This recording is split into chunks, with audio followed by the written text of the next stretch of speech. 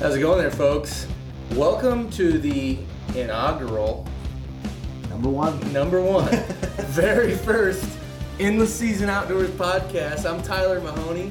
I'm Jeff Faulkenberry. And we're super excited to be sitting down doing this. We have a plan. We're still kind of working through some of the details, but Jeff and I have known each other for almost 10 years now, 8 or 9 years, and we've been working on Truman Lake fishing intel, and there's a need for more outdoor content, especially here locally. Sure. Stuff that's really focused on Missouri and the Midwest. And Jeff's done the radio show, the Missouri Outback radio show there for a long time, and we're just gonna revive it, but with a new spin under the Endless Season Outdoors name, and really looking forward to it. So Jeff, why don't you fill everybody in what we're thinking about doing here? Right. So basically, Tyler and I have been talking over a period of time and doing the radio show with Johnny and Linda Everhart, Missouri Outback radio show right here in West Central Missouri for many years. I think they did it for something like 27 years. And I'm 40 years old. We didn't do it last year, but I was first on the show when I was 17. So that tells you about how long I was doing that show with those guys. And it was on an FM station and aired all over. Yeah. And we had followers. You guys was following us all the way. We would get emails from troops overseas that listened to our show streaming through the web and stuff like that. And some things changed and with the station and everything, nothing with the show. Thank God Johnny and Linda are still here plugging along, and I'm sure they're probably going to be on here with us sometime. Yep. But some things changed and the radio station changed, and so people all the time is like, hey man, we missed the show. And Johnny and Linda are busy doing things, and Tyler and I have been friends for a long time, and being in outdoors together, that we kind of talked and said, hey, let's do this. From what I gather, all the feedback I hear is they want to know what Jeff Faulkenberry has to say more so than I, but I'm definitely excited and proud to be part of it and helping communicate about the outdoors, teaching and I guess informing, because that's, there's a lot of news out there that just doesn't get covered. In fact, just a little background about me, doing the Kansas City Star hunting and fishing reports for the last few years. That was a weekly thing. It wasn't ever super in-depth. It was mostly just covering all the lakes in Missouri and Kansas and the occasional story here and there. But the Star, just like many other newspapers, have been cutting back more and more. And so there's not as many outlets to get that local news information as there were. The Kansas City Star here at the end of 2020 just said, hey, we're done with the fishing report. So, there was an outlet that folks had been following for several years for fishing news on how the bite was in that particular case. And so, one of our goals is to not only tell you guys a bunch of hunting and fishing stories and kind of shoot the breeze about all kinds of outdoor topics, but also provide some hopefully current and relevant news about what's going on in our area, and also touch on what might be going on nationally as well if there's something that comes up. Absolutely. There's a lot of information, that gets overlooked nowadays. I always tell my wife, it's hard to miss anything these days with social media, but there's a lot of things that goes on that goes unnoticed and things that we want you guys to know about. Whether it's a regulation change, whether it's a limit change or some kind of new permit you can buy or a new regulation that would allow you to do something. I was talking to somebody the other day about they didn't know if they wanted to get into this or get into that. They didn't have their hunter's education and didn't realize that you could buy an apprentice permit for up to 2 years. And so stuff like that, we want to make sure that you guys know, and kind of Missouri Outback was always a grassroots show. And there's a lot of great podcasts out there. There's a lot of great television shows out there, radio shows.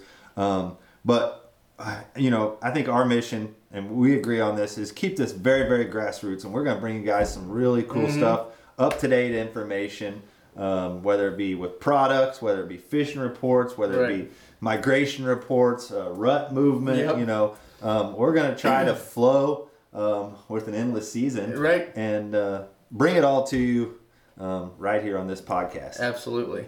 Well, and so with that said, we kind of have a sense of where we're going to take this content for you guys, but we're also in the beginning stages. This could adapt very quickly to change depending on what you guys want to see. So once we get this posted, it's going to go out on our social media accounts and online.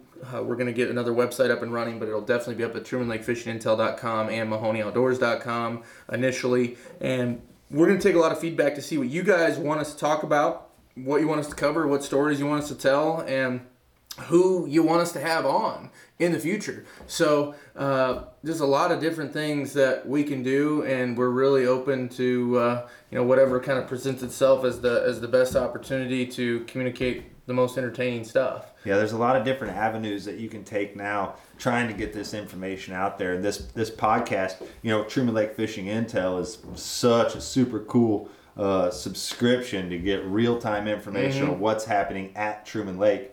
And we're going to take this podcast and kind of broaden that kind of deal. And even, you're talking maybe some video down the way, something to be paying attention to if everything goes the way we plan, and you're going to see some stuff. I promise you will see some stuff and hear about some stuff that you haven't heard about in a long time. And I make you that promise, because it's going to be super, super cool. Yeah. So really looking forward to it.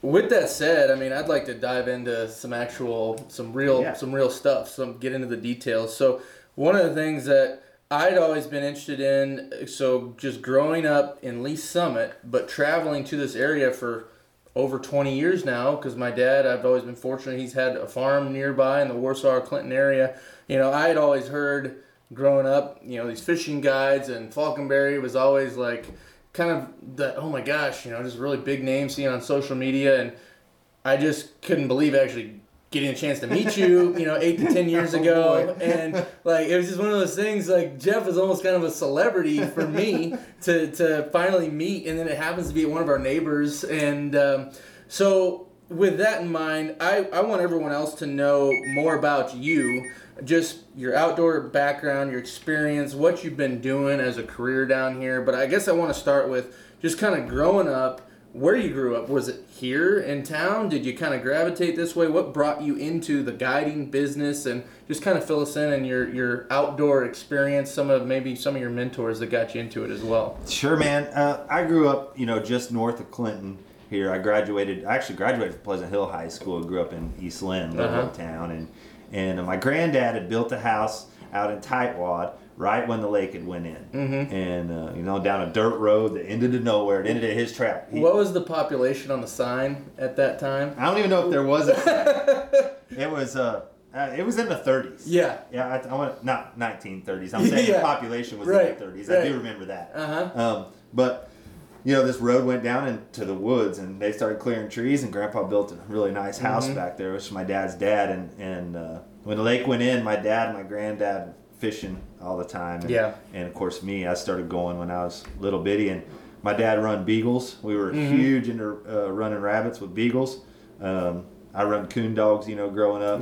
We were just big on running hounds. And then also my grandfather raised pheasant and quail. We had 8 acres, and about 6 acres of that was all flight pens. And we raised pheasant and quail, and I trained some bird dogs. And I was just always learning something, whether it be fishing, whether it be running beagles, treeing coons, training pointers and Brittany's and short hairs. Just the whole time growing up, that was it, man. I didn't care about working on a car. I didn't care about building anything. I'm not a carpenter. What I cared about was the wildlife. And my dad and my granddad would get so frustrated because they would send me on a project or whatever, whether it be run down to the shop and grab a wrench, and it should take me 3 minutes, and it'd take me 30 because I'd get sidetracked by something. And that was just, I knew, I loved that. And if ever there was a way to make a living, I watched those old guys, the old classics with Bill Dance and Hank Parker and Roland Martin, and all these guys were young when I was a kid, and watching them win, Bassmaster Classics and everything, and I thought that's what you got to do. You got to go win those tournaments. You got to get paid. You got to get paid. And growing up, that's what I was going to do. Yeah. Man, I started fishing some bass tournaments and doing this and doing that, and of course I had a job as well, and I started working for a guy when I was in high school. He had a production facility, and we set up these concerts, like sound and lighting and everything. And he would have people come in for meetings, and I'm 16, 17 years old. Yeah. And he'd say, Jeff, I got these guys coming in for a meeting, but I have another group of guys that I have a meeting with tomorrow, and I don't have anything for them to do. Yeah. He's like, I know you fish down at Truman all the time. Why don't you take these guys fishing? Right. And I'll meet with these guys, and then when I'm done with these guys, take them fishing. Right. We started doing that.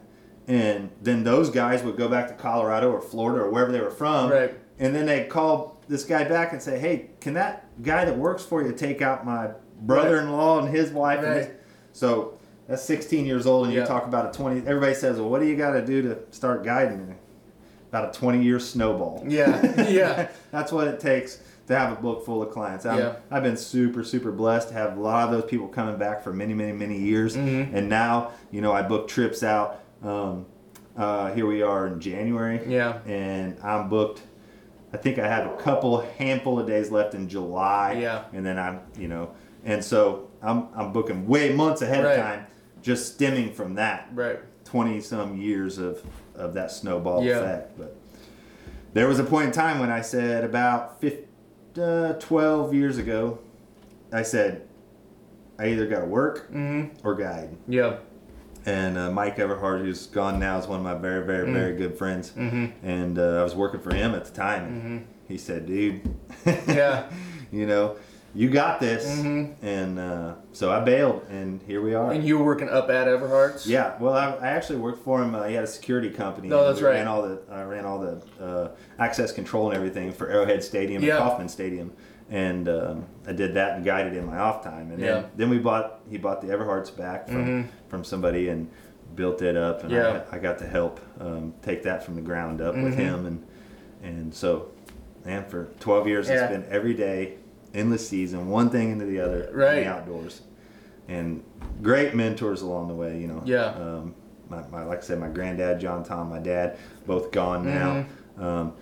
Johnny Everhart and my granddad were very good friends. So that's what I was going to ask, because I figured when you started talking about the dogs, raising pheasants and quail, there had to be some kind of connection there. So Johnny and my grandpa met, through the store and everything, and then my dad kind of got Johnny into raising quail. And so that relationship began when I was about 8 years old. Yeah. And so, Johnny's just like another dad or granddad. Yeah, I was going to say, so... I mean, that's basically like another family member. Yeah. Both my. He's been a mentor since I was 8 years old, and both my dad and my granddad are gone, and I'm thankful at 76 years old to still have him here. Yeah, 100%. So Johnny's got some pretty good stories that he's told us in the past. How old were you when you first started hearing some of those stories that maybe it made you? You're like, I don't know about that one. Yeah.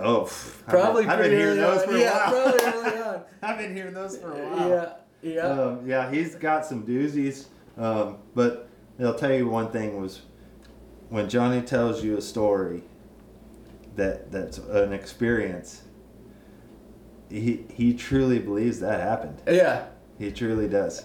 And it may be about Sasquatch, it may be about laser beams, but deep down, he'll tell you he saw it with his own eyes. I think a great episode for everybody is going to be at some point having him on to tell some of these awesome stories, because they're incredibly captivating. And, you hear him talking about them, you absolutely believe them. Like, it just 100%. Just the way it is. So kind of cool. So anyway, a little sidebar there. But moral of the story is, you were born and bred to be an outdoorsman and be guiding. Sounds like. Yep. I was prayed into it. My grandma will tell you. Yeah. She's, they're just. That's just what I did. Man. In high school, I was in the FFA program, which is really super cool because you can get proficiency awards as I did in wildlife management. Okay. And so that was something, the FFA is a great organization. It's not all about raising cows and chickens. Yeah. Actually got to spend my junior summer at MU through a Quail Unlimited program, which is another deal I talked about on the radio show when I was 17. And that was through FFA and stuff like that, through the wildlife management stuff. So I knew that's what I wanted to do. And first I thought I was going to be a veterinarian, and then a game warden, and this and that and that and this, and God had a different plan for me. So here I am. Absolutely. Well, it's panned out pretty dang well, and it's been pretty awesome. I'm glad our paths crossed, because it just kind of watching everybody from afar, like you and like Brent Frazee up at the Kansas City Star, like he always had a big Sunday edition outdoor section, and growing up in high school and grade school, I'd read that, and I always thought, oh my gosh, it's so cool, this Brent Frazee guy. Yeah.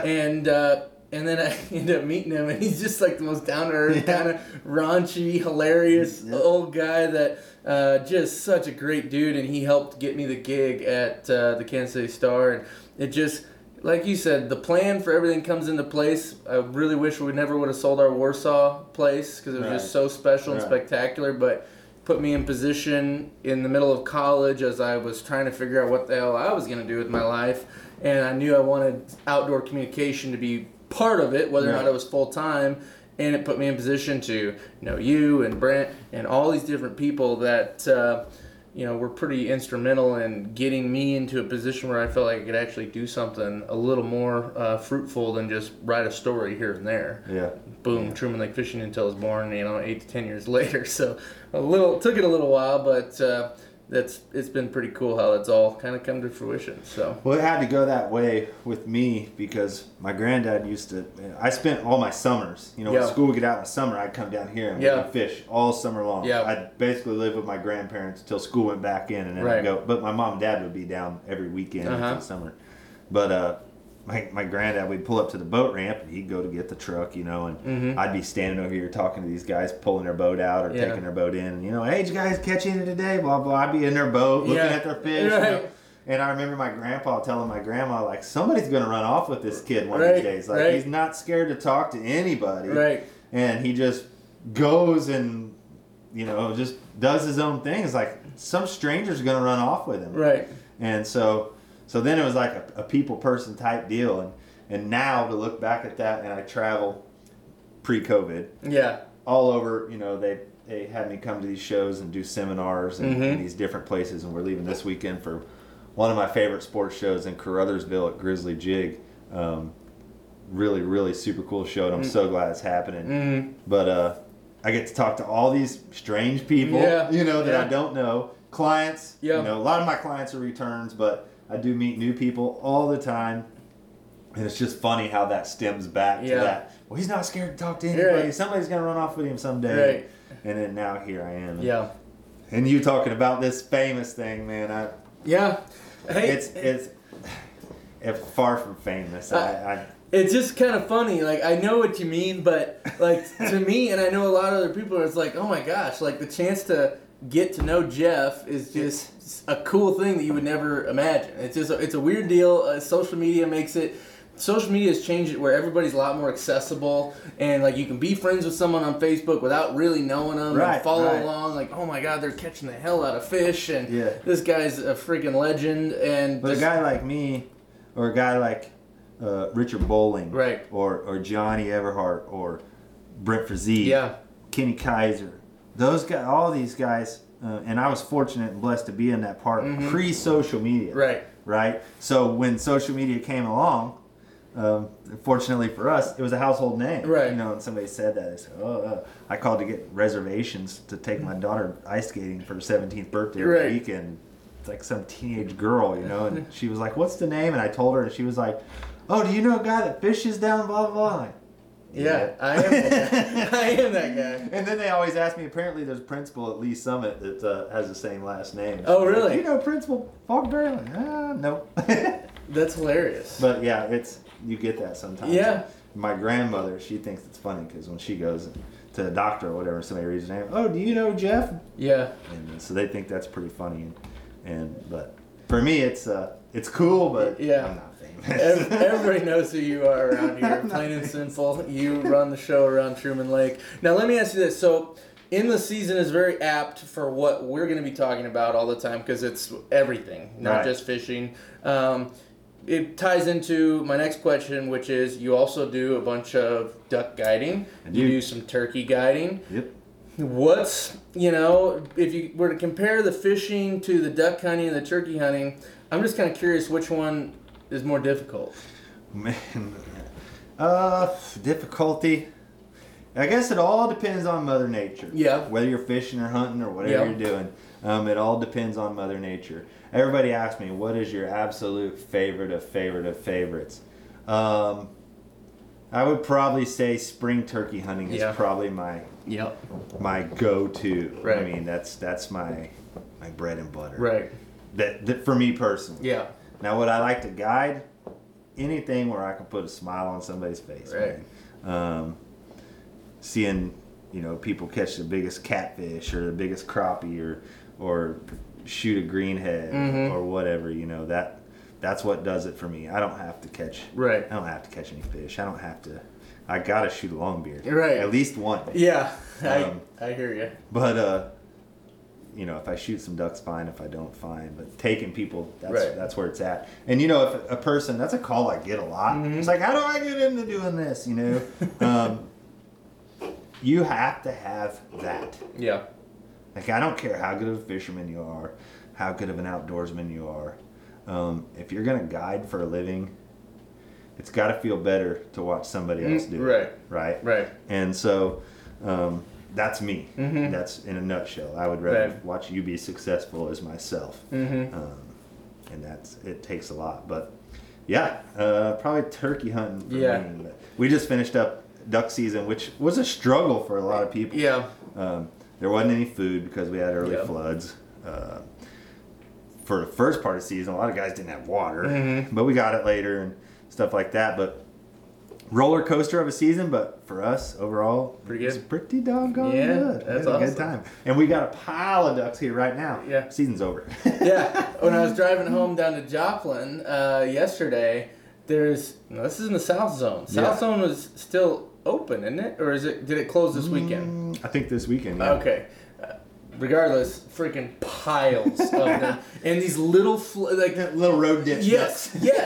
Yes. And these little ditches in the cornfields, just loaded, hundreds. And you little SOBs. Yeah, they're on Truman right now. Yeah.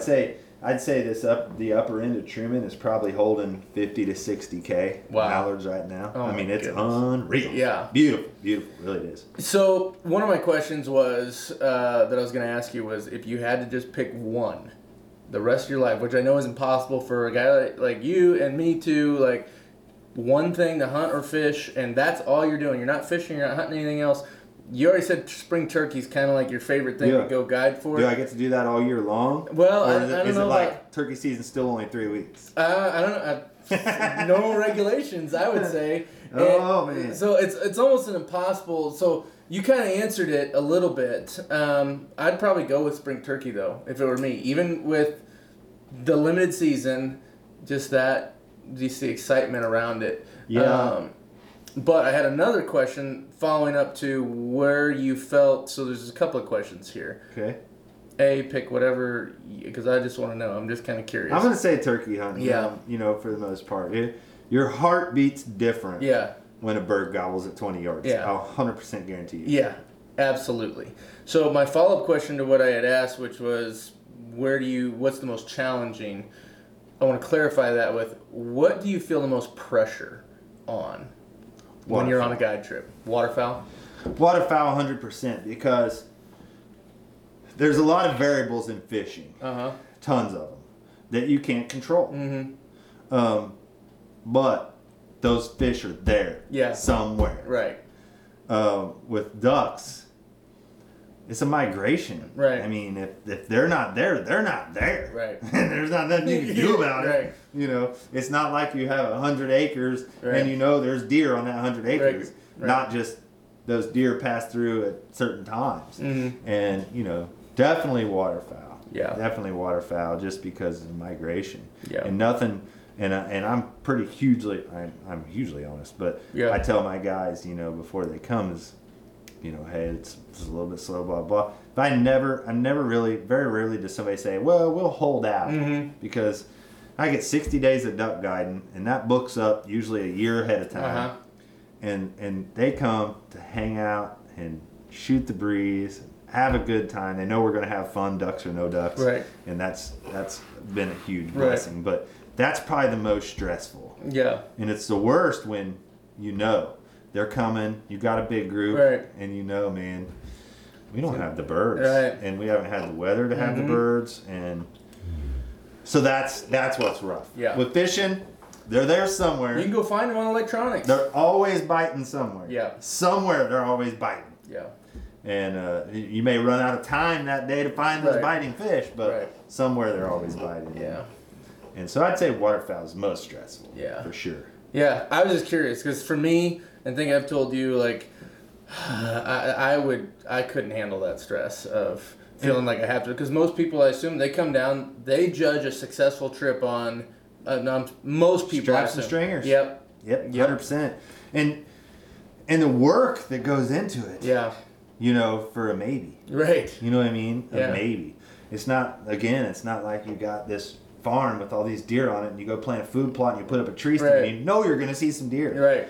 You know, you're cutting brush, you're spraying, you're pumping, you're doing this, you're covering blinds, your duck gear now is off the charts expensive. So, you know, you got $6,000, $7,000, $8,000 worth of gear and all this stuff, and you hope that they pass through during that 60 days. You know what I mean? Right. So that's stressful. Yeah. Well, and just what you just mentioned is part of what's kind of deterred me from going all in the duck hunting, because I've already got about that much. I don't want to scare anybody away, and about that much in freaking just my own personal deer hunting equipment, let alone the cost of the land. Yeah. Luckily, my dad is taking care of that part, but just like turkeys. Yeah. You know, your heartbeat's different when the turkey gobbles at 20. Yep. Your heartbeat's different when there's 50 mallards backpedaling over the decoys. Yeah. Dogs whining, ready to go. Yeah. And you're just like, all right, boys, let's get them. So throughout the season, I know you had a good season, but over the course of 60 days, I know you've been doing this a lot of years, is there a particular time frame? Is that opening weekend? Is that like, okay, that's the freaking weekend that I love. I'm always guaranteed freaking birds. Like, it's roll the dice. Yep. Or is it, I mean, I'm just kind of curious. I want to see your perspective on just your years of experience, when the migration has happened, when you recall having some of the better outings out in the water. You know, this year early was really good. Mm-hmm. Last year early was really good. We're seeing some colder snaps in that October range, and so we're getting some early migrations. But traditionally, usually that week of Thanksgiving, we have a pretty good push, and we'll ride on the. I usually say we ride on those ducks till about through the first week of December. Yep. And then it gets dicey.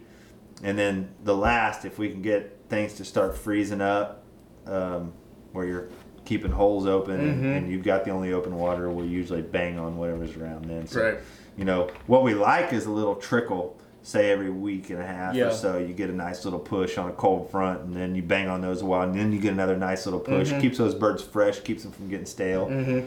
But usually around Thanksgiving is usually pretty good, and then late season. Right. Is really good. The last week of December, first week of January. Yeah. So that's just, it's fascinating. And it sounds like this year, again, from someone who doesn't really focus on the duck hunting, it sounded like you usually need a lot of cold weather up north that never quite came to fruition. No, and it didn't until now. Yeah. And now they got it. Now the ducks are here, and that's going to happen. Yeah. I mean, that's going to happen, and then there's going to be other years where they push through and you run out of ducks before season's over. You know, I mean, you get cold, you freeze up tight, and everything is gone. Yeah. But this year just wasn't one of those years. We had a lot of ducks early. We had weird migrations coming back from the south on big warm-ups. Yeah. And I don't know. Overall it was a good season. It was a good season, but it was an odd season. Right. So when hunting is tough, granted, I don't know, a lot more people with COVID had a chance to get out that didn't normally. But I guess, and I know this could be taboo maybe to talk about and divulge too much stuff, but for the guys that are maybe, they've got to focus on public land. They're not going to go book a trip with someone like you. They're not going to go try to get private land access. They're going to stick to public land. I mean, what's some advice that you have for folks that might help them be a little bit more successful down the road, especially in a challenging year like this year where there wasn't water in a lot of those places? Yeah. We got some water late, just not enough. Yeah. It would have made, it obviously would have made more hunting for some more folks. Yeah. I mean, some of the public ground around here got a little crowded this year. Yeah. And things changing with COVID, Canada closing the borders. Everybody thought, well, all those ducks, going up, waterfowl hunting in Canada now has gotten huge with non-residents. Everybody's going up there and banging ducks and geese. And this year, Canada closed the borders because COVID. So, there wasn't the non-resident hunters up there. So everybody thought, man, lots more ducks. I didn't really see that there was a lot more than any other year. Well, is there any thought process to, if the pressure isn't on them up there, maybe they would hang out a little bit longer? They shot birds a lot later than I've ever seen them shoot up there, but they didn't have the weather also. Okay. So, but as for advice on public land hunting, it's gotten huge. Yeah. Right? And with the evolution of that, the evolution of social media and podcast and television and everything else. Yeah. The main thing, man, is, don't forget your morals, your ethics, and your respect. Yeah. Don't be setting up on top of one another, set up downwind from a guy shooting birds on the swing. Duck hunting is strayed a little bit. The traditional guys like Johnny and myself. Yeah. I shoot a 20 gauge. He shoots a 20 gauge. We like mallards backpedaling over the decoys. Right. Guys say, well, you're not going to have that on public ground. You're not going to get to shoot mallards. If they swing by close enough, you got to shoot them. So they're shooting long range chokes and long range shells and this and that. Well, the only reason that if they swing that it's like that is because everybody's doing it. Right. If everybody would get in the right mindset, and say, hey, we're not going to shoot these treetop these birds. We're not going to shoot them way up there. We're not going to. I think that they would. Not going to sky blast them. Yeah.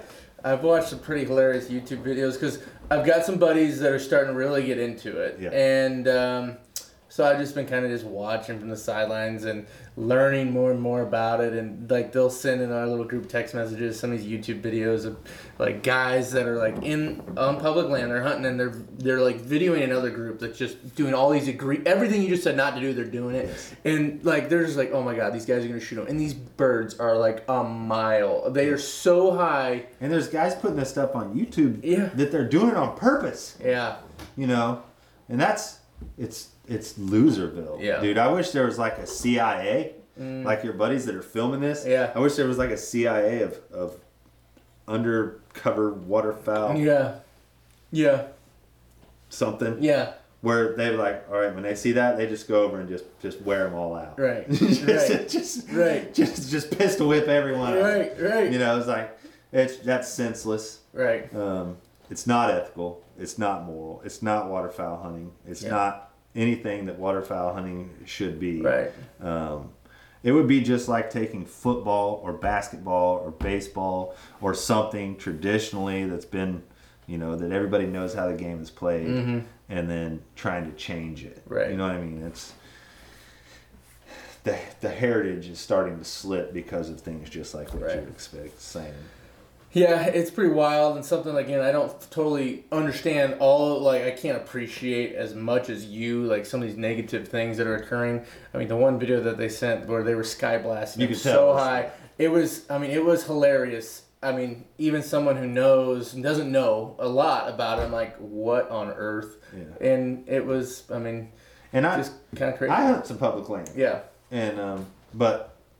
you won't see me doing that. Yeah. I mean, it's not in me. Yeah. I'm better than that. Right. I won't ever say I'm better than anything. Yeah. But I'm better than that. The whole point is, I don't know, there's a sporting aspect of it, and you're trying to work that bird in and like outsmart the bird. You're like, that's part of the process, is not just not going for the scraps of birds, but to actually work. It's like calling a turkey in. Like I do love to spot and stalk turkeys, but just being able to work that bird in full strut into your decoys, there's just a different level of sportsmanship there versus freaking just sky blasting them. Seeing how far you can shoot him. Right. And that turkey hunt's doing the same thing. Yeah. You know, you're getting these guns that are designed to shoot 80, 90, 100 yards. And guys in other states say, well, man, if we see him, we got to shoot him. Yeah. I mean, we got to have that. No, that's because you're all in that mindset. Right. Everybody's in that mindset. That bird's been boogered 8 times by guys thinking the same thing you're thinking. Right. He's been shot at 80, 90 yards. You know what I mean? And that's just what it's come to, man. Everybody's just got to get, it's different. I've been very fortunate in life that my dad used to have a place in Windsor, then sold that place, got the big place in Warsaw, which was a big piece where you could just roam. I mean, from my age of 10 to 22, growing up on a place like that literally you just keep roaming and you're never going to see a fence line all day. Yeah. And got very spoiled, quite honestly. Yeah. Very lucky, got to experience some really cool stuff. But with COVID this past year, I ventured onto public land, moving down to southwest Missouri with my fiance Sammy, who's from there.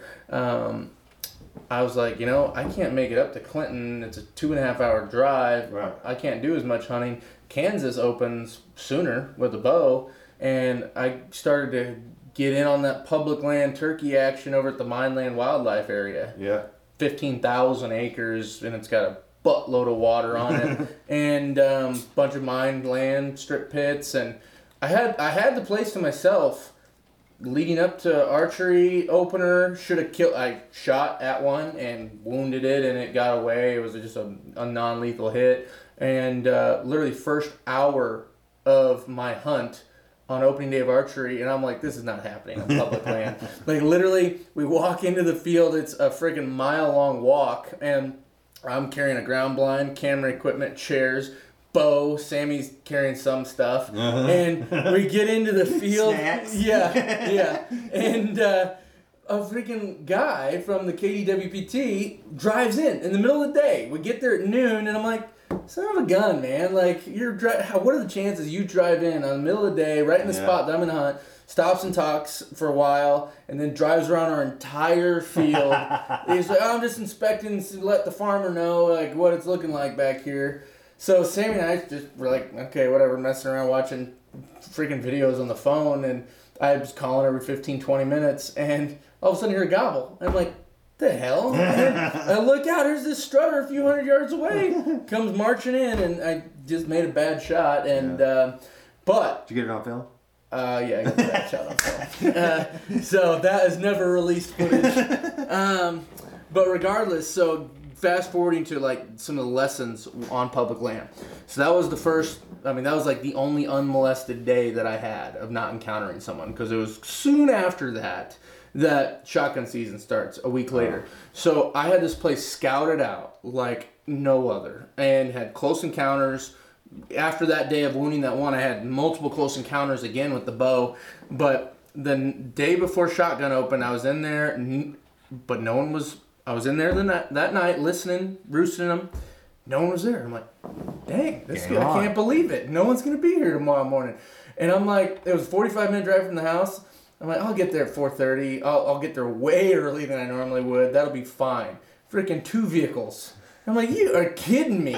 And so I talked to the guys, and as soon as I pulled up, they were sitting in their cars still, immediately started getting out like, oh crap, now we got to get in there. Get in here. And I'm like, okay guys, hey, hold on a sec. I want to know where you're going, because there's not a lot of places. Right. And of course they're like, we're going right here. And I'm like, like going right to the spot where they were roosted. I'm like, these guys clearly know. They clearly know the way the birds work around here.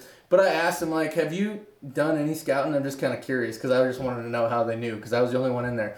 Like, no, we haven't been out a single time all year. And I'm like, oh, you gotta be kidding me. I've been out here for weeks. And needless to say, didn't kill one that day. And it got so pressured so fast that not only was there no parking, I tried to go in by boat along this river, and that was, no one else was doing that, but even getting into these spots that I thought no one could get to, there's freaking people back there. Couldn't believe it. And so I luckily had scouted some wildlife, the waterfowl refuge areas that there's parts of them you can't hunt, but other parts that you can. And I had found this place to the north that I'm not going to mention because I know it's going to be a honey hole, and not a freaking soul was there. And I had been on this bird listening to him in the afternoon at 3:30. And the great thing about Kansas, hunt all day. Missouri better get there. That's all I'm saying. But regardless, I'm not a fan. Yep. Regardless, second day, I go in, and sure as hell, this is a whole story we can get to more towards turkey season. But he was in there, and I got him. So not another soul in sight every single time I was on that place. Moral of the story is scouting works wonders. Not everybody has the chance to scout, so develop some kind of network of guys that are willing to share some information. Because what was really cool, so I will say this. I met a kid that was, I'm 29, I think he was 22, 23, and he was parked. I was driving around listening middle of the day on opening day over there, shotgun at the Mineland area, and he was just parked. Started talking to him. We ended up hunting together. We hunted together that next day from the boat, got on birds, and stayed in touch. And he and I will probably go turkey hunting now. And that's the super cool thing. And that's how it should work. Man. I've duck hunted with guys on public land. Yeah. Whiteman Air Force Base isn't too far from here where I live, and I've had guys come walking in, oh, we're sorry, and and we get talking, well, we're stationed at Whiteman, I'm like, come on, jump in, I've hunted with numerous guys there, but then I'm talking about that hunting all day. That's one thing. I mean, it's cool, but I'm not a fan. Yeah, I'm not a fan. And we got some things to work on here. And I love Missouri, and it's a great turkey state. Yeah. But we really dropped the ball this year. Yeah. As a higher than me. Right. In what sense? Do you think we should have not let non-residents 100%. Come in? Yeah. Every other state shut down. Right. You leave yourself so vulnerable. Right. We had 2 bad hatches 2 years in a row. We knew this. Yep. We watched it happen. We knew the numbers were on the decline. Right. We knew we had to have something that was going to help bring us back, and this was not it. Yeah. We had ample time. I'd talked to some guys, all the other states around said, they were shutting down non-resident for COVID. Yeah. And Missouri didn't follow suit, and they were sorry. Yeah. And they were real sorry. Yeah. The numbers. And, it is what it is, but we dropped the ball. Supposedly there was a better hatch. It couldn't have been. I don't doubt that. Couldn't have been much worse than the last couple years. The weather, no. I mean, I think we had a pretty good hatch. Yeah. But it was awful. I'm with you there, especially on the public land, because there's some parts south of Truman that I try to go scout, and I'll hear birds right before opening day, and then, oh my God, you want to talk about pressure on opening day. And you leave this open all day long? Yeah. Yeah. Yeah, that's the fine line, because I really want all day hunt. As far as if you want to increase people's interest in the outdoors and increase opportunities, all day hunting is a no-brainer. Not everybody can hunt on a Monday through Friday, and then they're limited to the weekend, and then, oh, by the way, they only have 5-6 hours to hunt. That's not totally fair to every taxpayer that's all paying the same thing for our conservation land and all that. I'm like, people need to have opportunities. But when it comes to public land, it could be a challenging thing to manage, because you don't just have turkey hunters. You've got everyone else that is out there using it for whatever other thing they're doing. But it's just that much pressure, more pressure on the birds, especially if you allow non-residents. So I don't know what the happy medium is there. And the other part is, in our area, we have so much public ground. Yeah. But our game officials don't have any help. Mm-hmm. You know what I mean? I mean, they've got them spread so thin. Yeah. There's so many people here. There's no way. No way. They can handle all that. Right. Even if they was to say, okay, you can hunt all day except for public or conservation property. You couldn't enforce that. Right. No way. You Right. couldn't enforce that.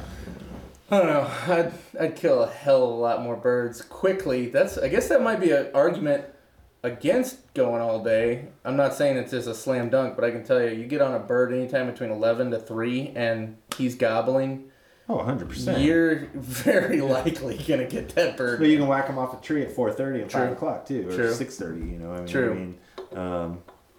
The bird gobbles 2 or 3 times late Yeah. in the evening, then flies up, and you can get Yeah. under and rolling off the limb pretty easy. I go back to this simple thought of, you know what, it's a free country, and if I'm a landowner, I ought to be able to hunt all day. Yeah, but you can't do it like that. Yeah. You know what I mean? Yeah. You gotta.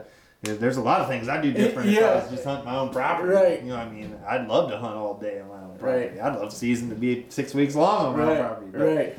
But you have to. That state ground has got to be. It's a whole different. Almost priority. Yeah. Really, you have to base stuff around that. If we're going to take in that kind of tourism, Right. then that's what we got to regulate. Right. You know what I mean? And it was actually for the public land. I'm a public land turkey hunter. Mm-hmm. I hunt a lot of public land. Mm-hmm. And for the public land turkey hunter, Missouri was awful. Mm-hmm. Awful. It was so crowded, and I couldn't believe there wasn't a lot more accidents than what there was. I'm trying to remember. I don't know if I sent you the picture down in can't remember the name of the exact spot south of Truman here, but it was a picture of a truck parked right in front of one of the gates, like where it clearly says no parking. Yeah. They're from Arkansas or something. Oh, yeah. I'm like, come on, Yeah. like I mean, I think everybody should have an opportunity to come Yeah. here. I mean, Yeah. but just I find don't it. know, man. It's rough. Yeah. In our area, I'll say that. I just find it funny, like, when you drive up on a spot and someone's just parked wrong, or they're just doing something, you're like, God dang it, like, quit making public landowners get the bad name. And you talk to I talked to some of the MDC, higher ups, and they're like, oh, well, we hunt public land. We didn't see anybody. Well, you're hunting a 30-acre conservation area outside of a suburban area. Right. You know what I Right. mean? That's a little bit different. Yeah. Than when you got 200,000 acres of public land out your back door Mm-hmm. and 300,000 people hunting it. Right. You know what I mean? It's nuts. Yeah. It's crazy. I will say this, because the science shows in regards to all-day hunting that there is zero impact. MDC has the data that shows that allowing all-day hunting doesn't change good or bad whether the hatch is any different. So, I mean, MDC is always they're all about the science, is what they say. And, the science says that all-day hunting doesn't do anything. Good, bad, and different. So I find that kind of interesting. I have one buddy that always talks about, like, his reason for supporting cutting off at 1 p.m. is that, like, you should just have to do something different other than turkey hunting. Like, you should just be done and go do the other springtime activities, crappie fish, mushroom hunt and crappie fish. And I'm like, whatever. You can... It's, again, going back to my concept, it's a free country. If someone wants to stop at 1 p.m. on their own prerogative, I look at it this way. No one's stopping them. They can go do it. Hunting public land after the first 2 days, you're chasing a boogered bird. Right. If you're a turkey hunter, all you know that boogered birds are Yeah. So, if you go to all-day hunting, you double the amount of booger birds. Right. Right? Yeah. Yeah. If you only hunt a half a day, guy's only got that much time to screw up 3 different gobblers. Right. If he's got all day, he's going to screw up 6. Right. You know what I mean? Right. So that's kind of my train of thought. I will say this. I went and checked out the Urich Conservation Area. You talk about, that's not a huge piece. No. And there was 10 vehicles in the 2 or 3 spots. I'm like, there's no way this little, it's not a few hundred acres or whatever it is, but I'm like, there's no way that many people, someone is going to accidentally shoot a bird here. It's so amazing to me. At 7 o'clock in the morning, all you can hear is hoot tubes and crow calls and some guy, I mean, just constantly. I will tell you, one of the best turkey hunting experiences I've ever had in my life, and it's been about 5 or 6 years, and I don't know if it's like that anymore due to the hatch, but in the Ozark National Scenic Riverway down where the Current and the Jack's Fork come together, did a trip down there at the Missouri Outdoor Communicators, and was out with a guy named Billy Smith, and it was middle of the second week, and we had a little jet boat put in right at light, And you'd go down these freaking massive Ozark Mountains, like you could hear gobbles Right. forever. And like I'm pretty intense about turkey hunting. Like there's no other thoughts. You hunt until something dies. Yes. And, like that is we're not leaving. We're not going to do this or that. And he was like, oh, we're just gonna do some bass fishing, catch some smallmouth bass. And I'm like, what? That's not what I'm here for, dude. Like I'm here to kill a turkey, man. But pretty soon we started slamming smallmouth bass, nice ones. So I actually started to kind of forget about the turkeys. But moral of the story, over the course of these 2 days, I had opportunities, but I had never heard more gobbles in my life, more turkeys in my life, just floating down this river. And he was such a good dude. He had, in an accident, lost part of his leg, and he was deaf in one ear as well. So he didn't have directional hearing. And but he could call like one of the best turkey callers I'd ever heard. And as soon as we heard one, he couldn't quite pinpoint it, and he was like, I need you to kind of tell me because I got to turn my head every which way to hear him. And we freaking scaled these mountains, and he called in a bird. He was behind me. It went just a little out of range, but then there was another one that we went up on a super steep mountain that he couldn't make it up. I had to go up and got a shot but missed. But moral of the story is that following day after I missed, we went back to the same spot. Birds were there. It was easily 15 to 20 gobblers that I could hear within a mile on public ground, middle of the second week, and not another soul in the woods. Yeah. And so I don't know if that was just something different about that year where there wasn't very many people. The access to get into those places is definitely challenging. You have to hike a long way. Like going in by boat was definitely the most productive way. But, there's thousands and thousands of acres down there that... But there's so many people doing that now too. The whole boat thing, it's a mess. Yeah. But, well, I don't know. We'll be close to turkey season for a while. Yeah, Steve Blake was telling me he didn't hear a gobble from the boat rough. this past spring. It's been rough. So, kind of crazy. But anyway, so we got a lot of fun stuff to talk about. We do. Here the next few months. We do. We're in January right now. Yeah. I was out today on the lake busting ice. Yeah. And catching catfish. Yep. Spent about half of our time breaking the ice and then the other half fishing. Yeah. Which was okay. Yeah. We caught a good mess of fish, but it just took a long time to get rid of all the ice. But the bite's pretty good. Did you were you able to catch fresh shad? Yeah, and they were all about 1.5 pounds a piece. They were too big. Wow. Of course, we cut them, but they were great, big, giant, black, fat shad. Yeah. But the bait was easy and the bite was good. Any big blue cats today? No giants. We have one probably 18, 19 pounds. Yeah. No big overs, big slots. Mm-hmm. But a lot of good eating size fish. Yeah. A lot of good eating size fish. So. Well, now, contrary to what the general public tends to think, right now is freaking great time to be on the water. Excellent time, yeah. And it's going to get better, too. Yeah. We get some of them days when the sun shines and the wind blows. That's going to get good. But and that's not just for blues, that's crappie as well. White bass. Yeah. White bass, they're going to be running here for too long. It's going to get real good. And they'll run up into the creeks. Yeah. Creeks and rivers. Yeah.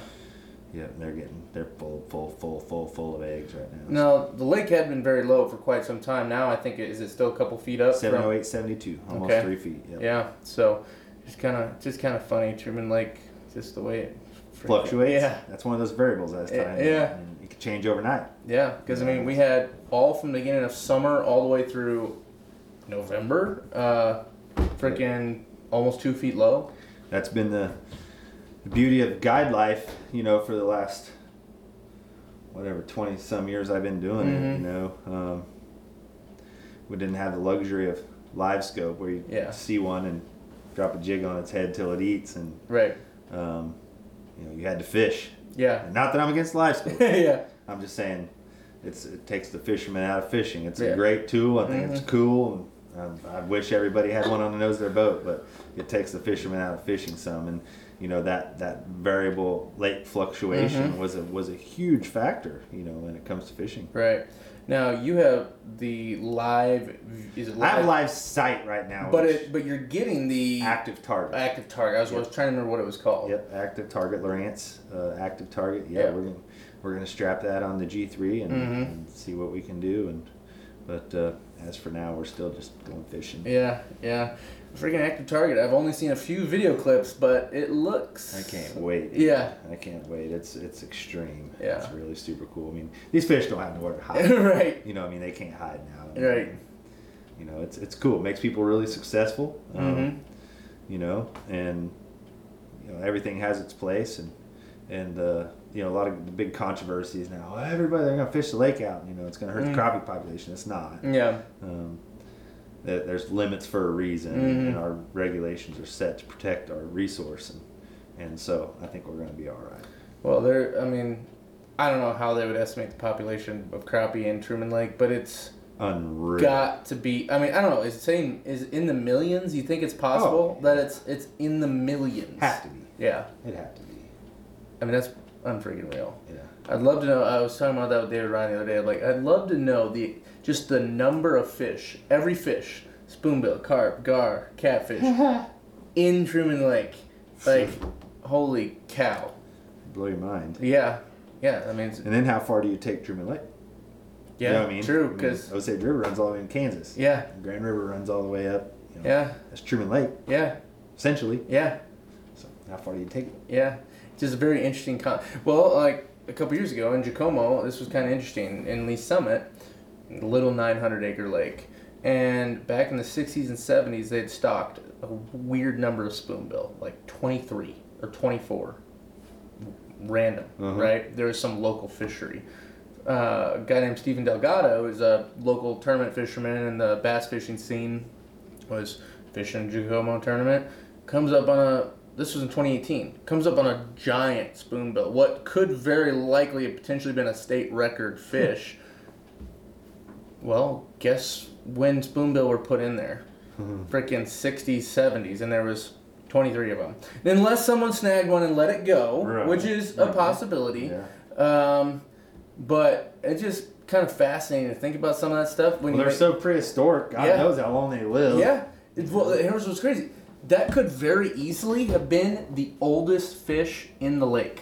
Think about that. Oh, yeah. That's just something crazy. Because it's not like Truman where you could have any number of oldest fish in the lake because there's so many spoonbill. Like, there was 23 spoonbill. That fish could have been the oldest one in the lake. Pretty crazy. Yeah. Just kind of wild.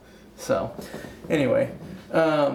Well, I kind of want to save some topics for... yeah, definitely. We don't want to give it all. Yeah. We're going to try to stay right around an hour for these, and we very likely could end up talking for a lot longer than that, especially when we get a guest on. Sure.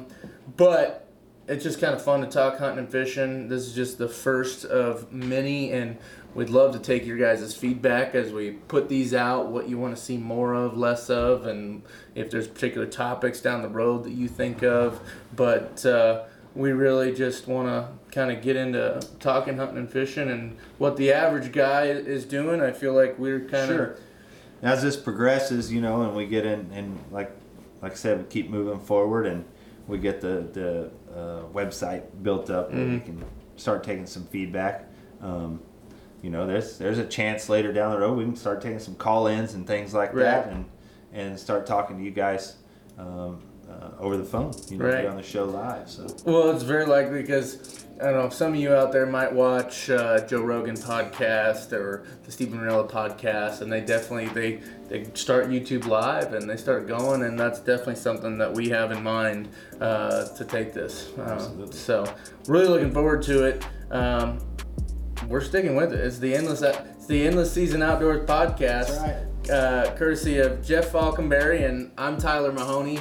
We're looking forward to talking a whole bunch more here down the road. Thanks a bunch for watching. We'll catch you on the next one.